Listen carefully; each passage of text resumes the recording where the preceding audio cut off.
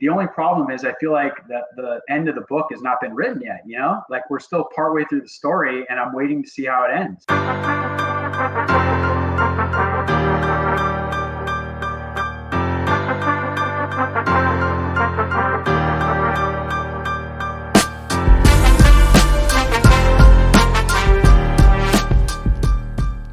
Welcome to episode 20B of the You Bet Smart podcast. Chris and Jake are still not in the studio. I think they might have quit on me. Hopefully they come back one day. Well, we got the second half of sports betting law, and this one's going to be about California. It's still with Shaun Lampel. He did a bunch of research for California law and sports betting, and we learned a bunch on this one too. So without further ado, don't forget to rate this podcast 5 stars. Subscribe to the podcast. Subscribe to our YouTube video, our YouTube channel. We now have video up, and also follow us on Twitter and all the other social media platforms at YouBetSmart across the board. Enjoy the interview with Shaun Lampel, California, U.S. law. Why can't we get it here in California? What's the history of that? Yeah, so California is an interesting situation. We've got, no pun intended, but we've got a lot of stakeholders in California that are have mutually overlapping but often very differentiated interests. And these interests sometimes can align with one another, but often what they do is they conflict with one another, because you've got what I kind of will loosely describe as a thing called a prisoner's dilemma. A prisoner's dilemma is this notion that comes out of game theory. And a prisoner's dilemma idea says that in a situation where two different people, by cooperating, could actually benefit both of them, instead, what unfortunately is human nature is one person tries to help themselves, even though to the detriment of the other, even though it actually helped them more to cooperate. And so a lot of these parties they're too concerned with perpetuating their own interests than they are, so much so that they are not interested in trying to cooperate with other stakeholders. And it's only going to be through cooperation of these stakeholders that we're going to see something change. So with that said, let me kind of provide some background context prior to our 2018 Supreme Court holding to let you know a little bit about what California was doing before that, and then with the passage with the holding in Murphy v. NCAA, see how things may have changed. So back even before our Supreme Court holding in 2017, we had essentially is California Assemblyman Adam Gray.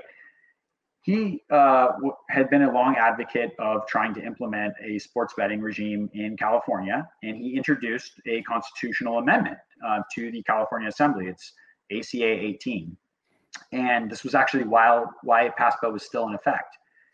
So I think he acknowledged and understood at the time that the law, the California constitutional amendment, would not actually be able to be passed and go into effect because of PASPA. But I think what he intended it as was essentially a placeholder. It would buy time while the Supreme Court was implementing its decision. And I think it was already clear at the time in 2017 that the Supreme Court would likely be taking up this issue.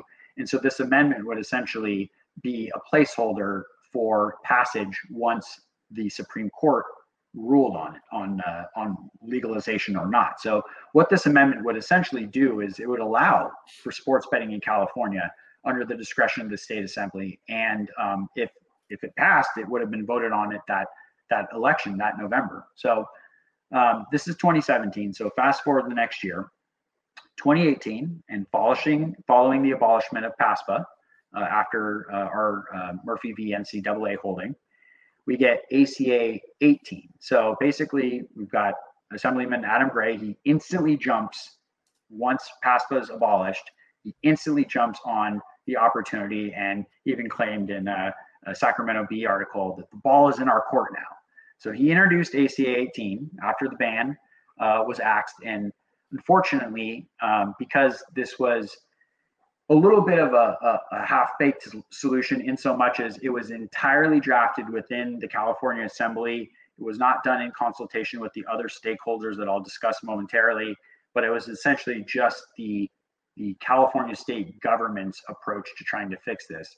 Because of the lack of buy-in of the other stakeholders, it was unable to get passed. So this is kind of the next notable step that we get in California attempting to try to push this forward. So only a month later, after it failed to pass in June 2018, there was a political consultant, Russell Lowry, and he filed a request with California State Attorney General and hoping of getting it on the 2020 ballot. So this proposal became what was known as the Gaming Fairness and Accountability Act. And this was actually advertised on social media, a little bit on TV, under an organization or moniker that was known as Californians for Sports Betting. Now, unfortunately, for proponents of sports betting and folks that wanted to get it legalized in California, neither of these efforts were able to make it out of the assembly, again, because of the lack of stakeholders. And this might be a good opportunity for me to briefly discuss who our main stakeholders are here. So we've got, on one side, we've got the assembly, California state government. California state government's primary concern when it comes to the regulation of sports betting is generation of tax revenue. They want to get their share of the pie. They want it to be an ongoing source of revenue that they can essentially put into California infrastructure and other state funds in the same way that Nevada does and New Jersey does. So that's our first kind of main stakeholder. Our second one, and probably arguably even more powerful, if you can believe it, at least as it involves this issue, even more powerful than the California state government, are the loose assemblage of tribes, of various native tribes from California that have sports betting operations and other operations within their reservation casinos. And they, because of the amount of money and influence they have in the state, are likely going to be required to be bought in and brought into the solution if any kind of California legislation is going to be successful. So our third major stakeholder would be card rooms. So these are your places like Hustler Casino, things like that are close to casinos, but not entirely. I think many Californians are familiar with these kinds of places. You'll see Commerce Casino, other places in Southern California like that. Their concern is they don't want to be left out. They don't want the Indian casinos to basically be the sole outlet for these sports gambling. They want the card rooms to be let in on it. They want to be also getting a piece of the pie. And then the last is our horse racing tracks. So they're not as concerned about getting sports books involved in horse racing tracks, although there are certainly plenty of tracks that would love to be able to take sports bets on track.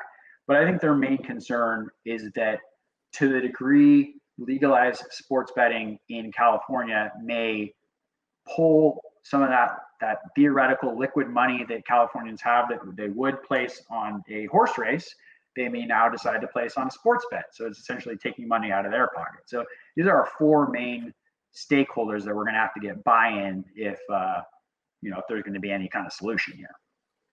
So in other states, I don't know if you know this, but if in other states, did they come across a similar situation or a similar problem where there's multiple stakeholders?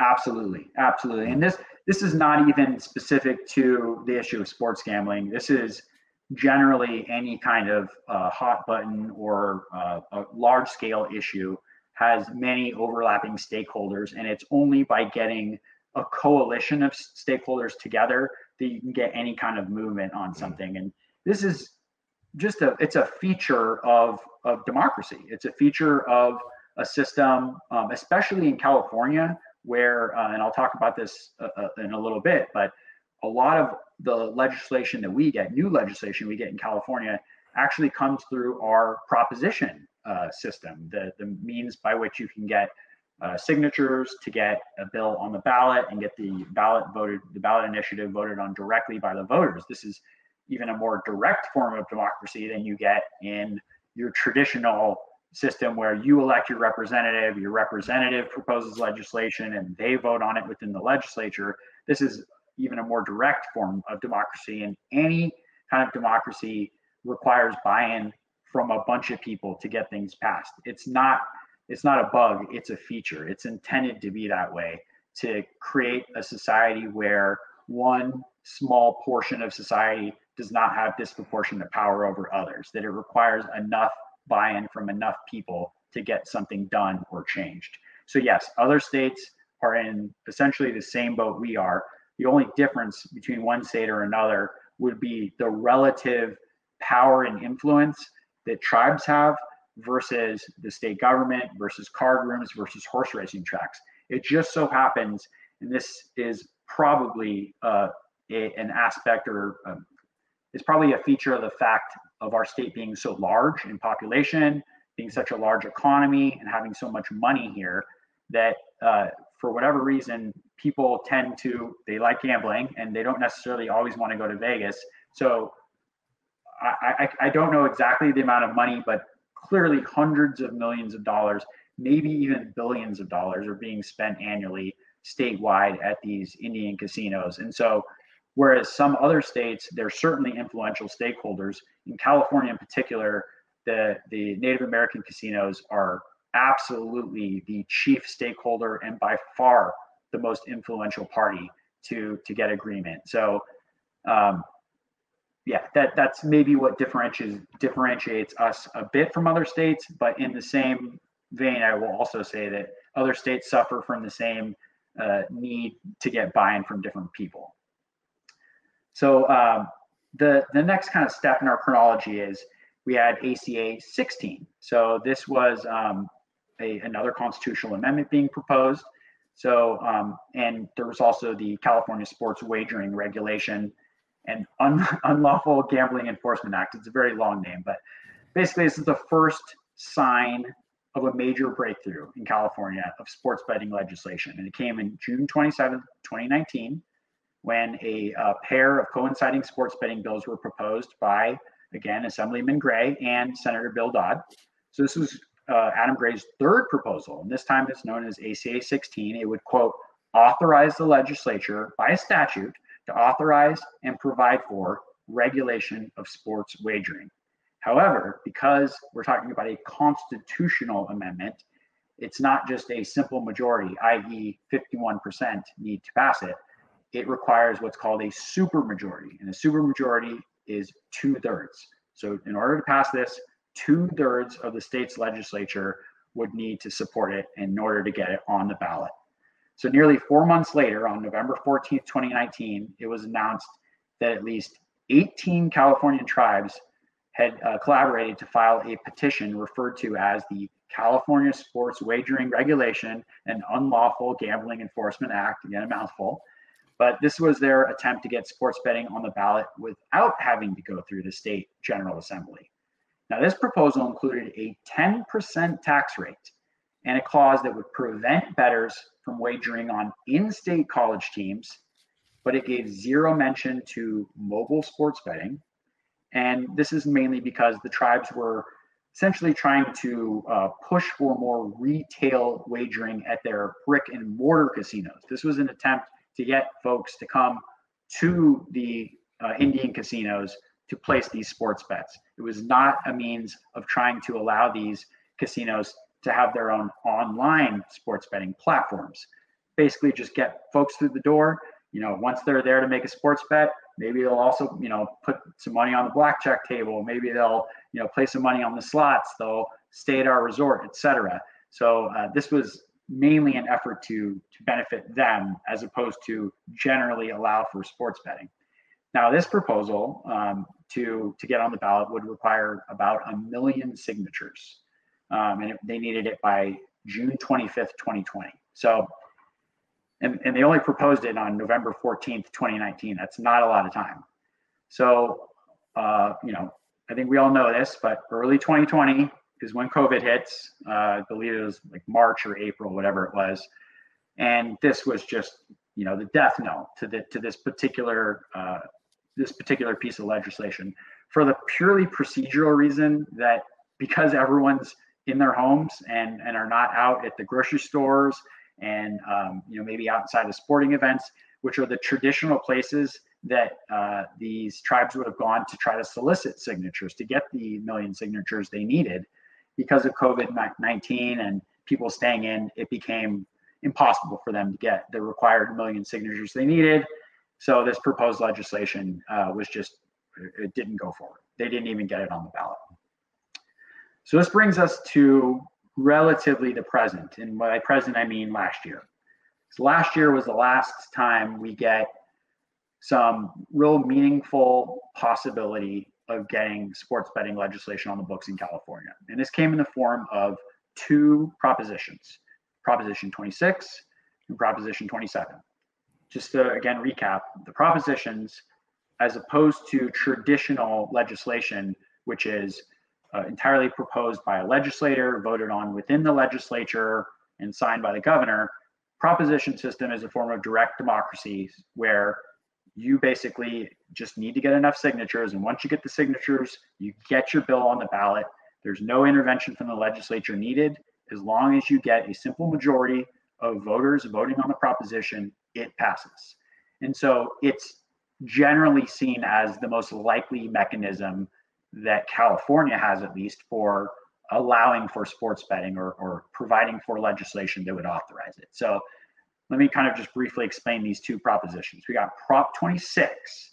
Now, Prop 26, that would have allowed tribal casinos and racetracks in California to offer on-site sports betting, although it contained no provision for online sports betting.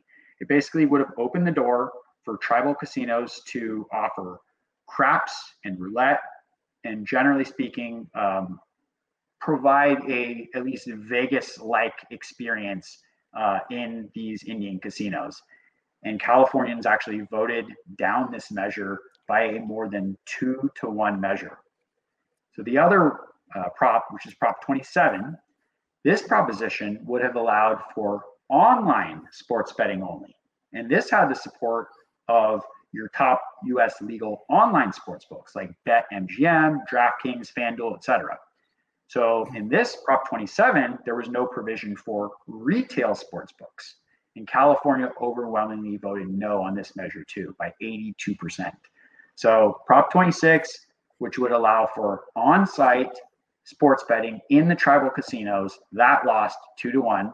Prop 27, that would have allowed for online sports betting and was supported by all the kind of classic draft books or classic sports books that you can bet online with, that failed by even greater margin. So what's kind of notable about these two props, and I find rather interesting, is prior to these two props and prior to last year, we had what was called Prop 22. This is totally unrelated to sports gambling, just to give you context. Prop 22 was the proposition that was successfully passed in California, and it was basically all involved the status of employees in the gig economy being either an employee or an independent contractor. And this was huge. It had absolutely massive financial implications for companies like Uber, Lyft, Postmates, all these other kind of gig jobs that were formerly essentially taking the position that anyone who drives for them is an independent contractor, and therefore no benefits that we traditionally associate with employment needed to be provided. So you imagine that companies as wealthy as Uber and Lyft and others stepped in and were really very, very concerned about the passage of this law. And so there was an absolutely unprecedented amount of money that was dumped in to fighting on both sides of Proposition 22. Mind you, this is not a federal law. This is a California prop, but $226 million were spent on supporting and opposing Prop 22. And that was, in many people's opinion, going to be a nearly unbeatable record, because who could imagine an issue that could possibly bring in even more money than this? Then we get Prop 26 and 27. And through Cal Matters, which is like a government reporting operation, I found that the campaign committees for and against these two measures, Prop 26 and 27, combined raised more than and spent $450 million on supporting and opposing these two ballot propositions, which, I mean, blew out of the water the previous record by over $200 million. So we're talking about almost $500 million were spent on this legal battle. So it really goes to show how invested the stakeholders are in getting things to go one way or another, depending on their varying interests. So, so is there any hope for California? So the way I would look at it right now is if there's going to be legalization in California, by far the most likely way that this will come about will be through the proposition mechanism. And that's because to get it through the legislature through a California constitutional amendment, as I mentioned earlier, will require supermajority in the California Assembly, which while California is predominantly essentially dominated by the Democratic Party, even within that party, there's not total buy-in on whether or not sports betting should be allowed. Whereas a lot of issues seem to be very highly politically coded. And if you fall on one side of an issue, you're this party. If you fall on the other side of the issue, you're that party. This is a unique situation because it's not been branded with the same degree of political coding that we see with other issues. And so, simply having even a super majority of Democrats in the California Assembly is not sufficient to get something like this passed, even though you think it would be. So really the likely first step toward legalization here is going to have to be another vote on a proposition that's either proposed by the legislature or directly by the people of California. And also, without any kind of legislative input, it might even require a constitutional amendment. So this essentially means we're going to have to go and vote again. So I think what will make a future vote that would be theoretically successful be different than these past votes that were not successful would have to be a buy-in from all of the stakeholders. And predominantly, it would have to be from the tribal casinos. You're going to have to get some means that will assure the tribal casinos they are not going to lose their very favored status as it relates to sports betting in our state. So I could see some future proposition theoretically. I'm just kind of thinking about this, speculating on my own here, but I would say probably the most likely proposition that could get passed would be a combination of Prop 26 and 27, which would require, again, an interesting degree of cooperation because as it existed before, Prop 26 is only supported by the tribal casinos because it's only allowing for in-casino on-site betting.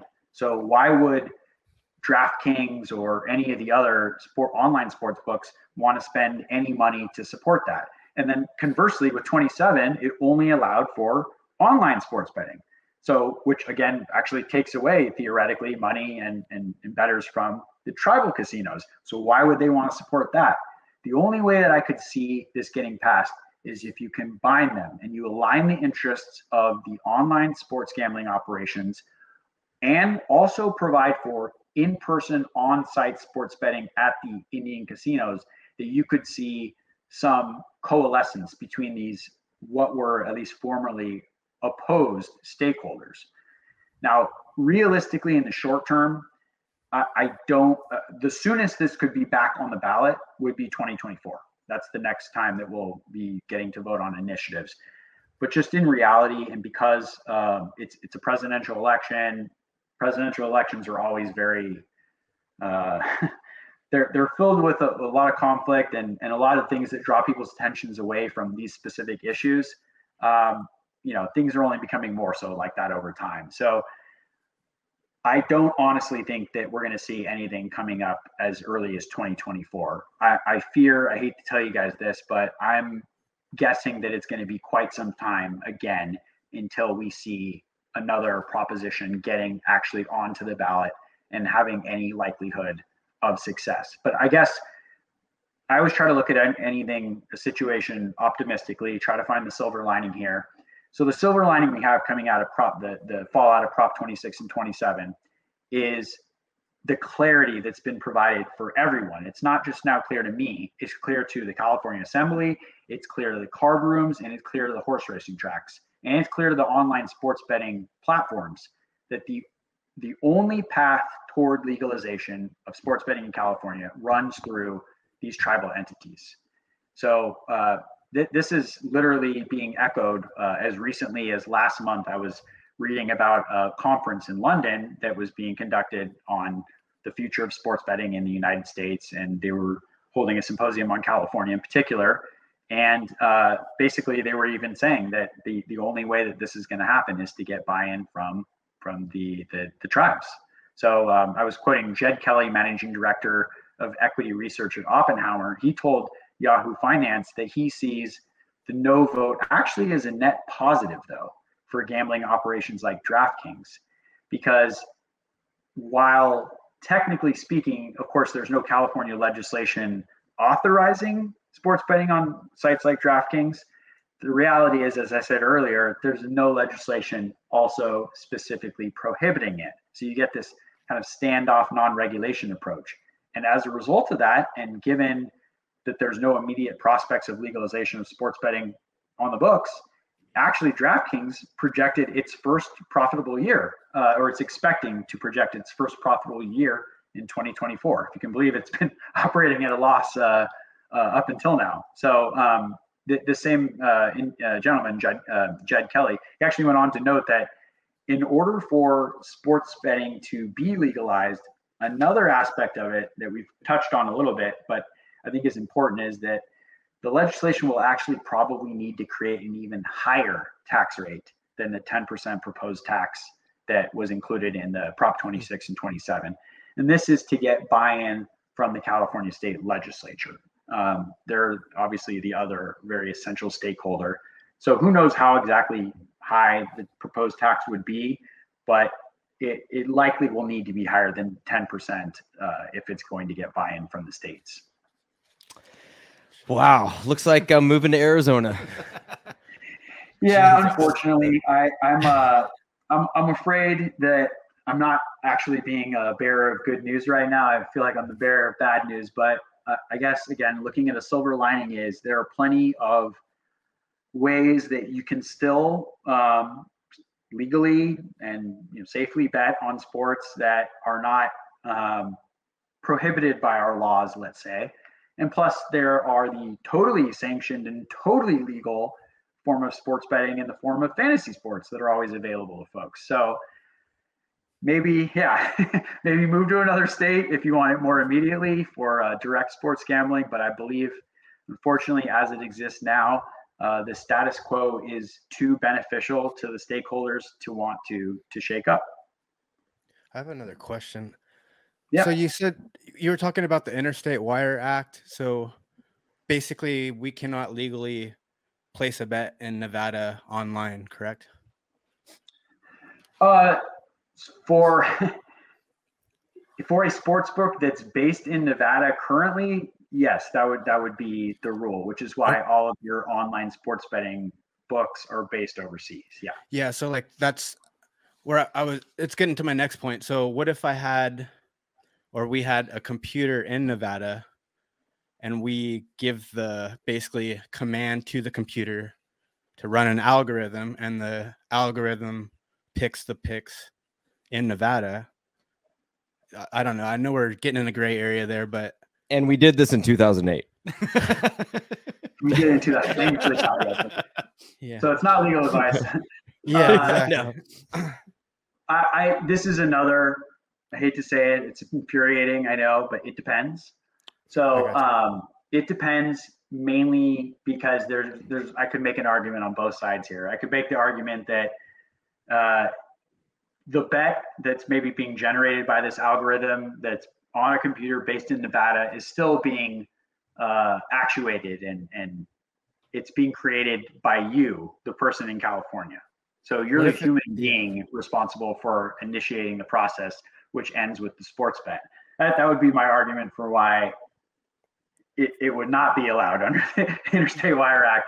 You can make the counter argument to say, well, look, I'm not transmitting any sports information or sports betting information over state lines, so I'm really not violating it. But I think these larger sports books that are really looking to be established, just regular businesses, they don't want to take those kinds of risks. That you're risking a judge or a jury deciding with you or against you, which is not really in the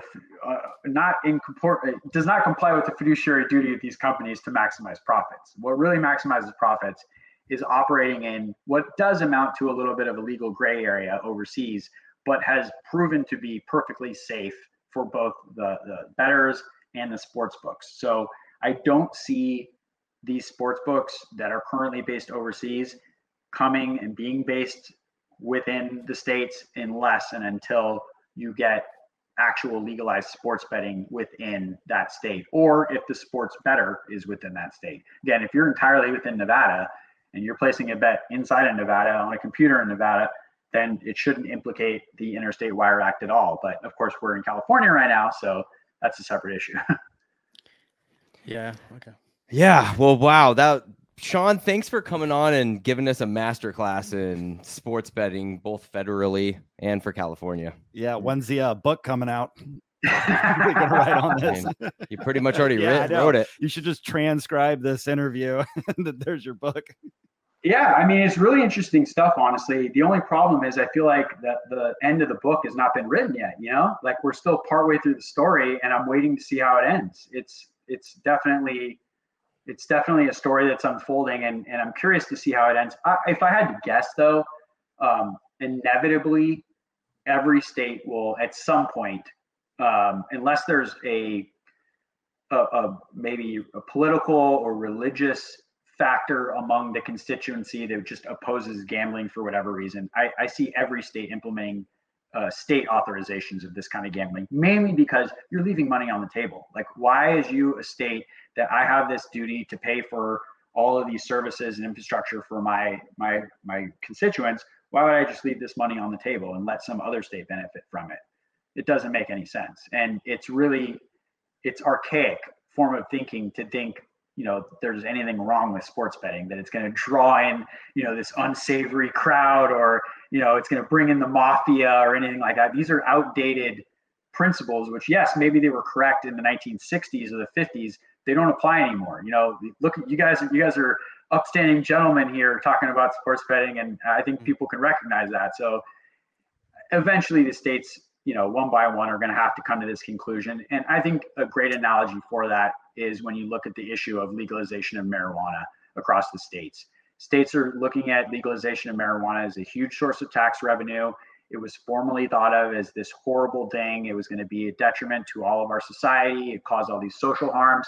And states are eventually coming to the conclusion, wait, it's not quite as bad as we thought it was. In fact, it's really no worse than a lot of other things we already allow. So we might as well allow it, get the tax revenue from it, and control it to an extent. I mean, not only is it a tax revenue aspect, but as a state government, you should have an interest in protecting your state citizens. And really, it's only through state regulation that the state itself can assure that it's doing that. I mean, they're kind of tacitly allowing things to happen because they don't see a particular harm at this point, but they're not actively protecting. California's not actively protecting California citizens from being preyed upon or for fraud in sports betting. They're just kind of just taking a hands-off approach. It really should be in the state's best interest and in the best interest of the state's citizens for the government to step in here, take some action, and reap the rewards from it in the form of the tax revenue. So inevitably, it's gonna be what happens. It's just a matter of time. If anything, they're kind of allowing fraud and people to be taken advantage by forcing them to bet overseas, because your money, you can always be taken. I mean, that's been taken from them before. So they're kind of promoting, hey, take a chance, do it overseas. We're not going to stop you from doing it or prevent you from doing it, but we're also not going to protect you from if something bad happens to you. Exactly. So my knock on wood, hopefully California comes to its senses sooner than later. Yeah, exactly. I think that's a good note to end on. The optimistic note. I feel better now. All of a sudden. All right. Well, Shaun, thanks for coming on and teaching us all that stuff. Really appreciate it. Certainly. It's been a pleasure. It's great talking to you guys. Sorry if kind of went off a little bit into the weeds there. I know it's a little bit different than your normal material, but I hope the folks enjoy it and it gives them a little bit of a greater appreciation of kind of where we're at in the process and what progress still needs to be made. So absolutely. We learned a lot.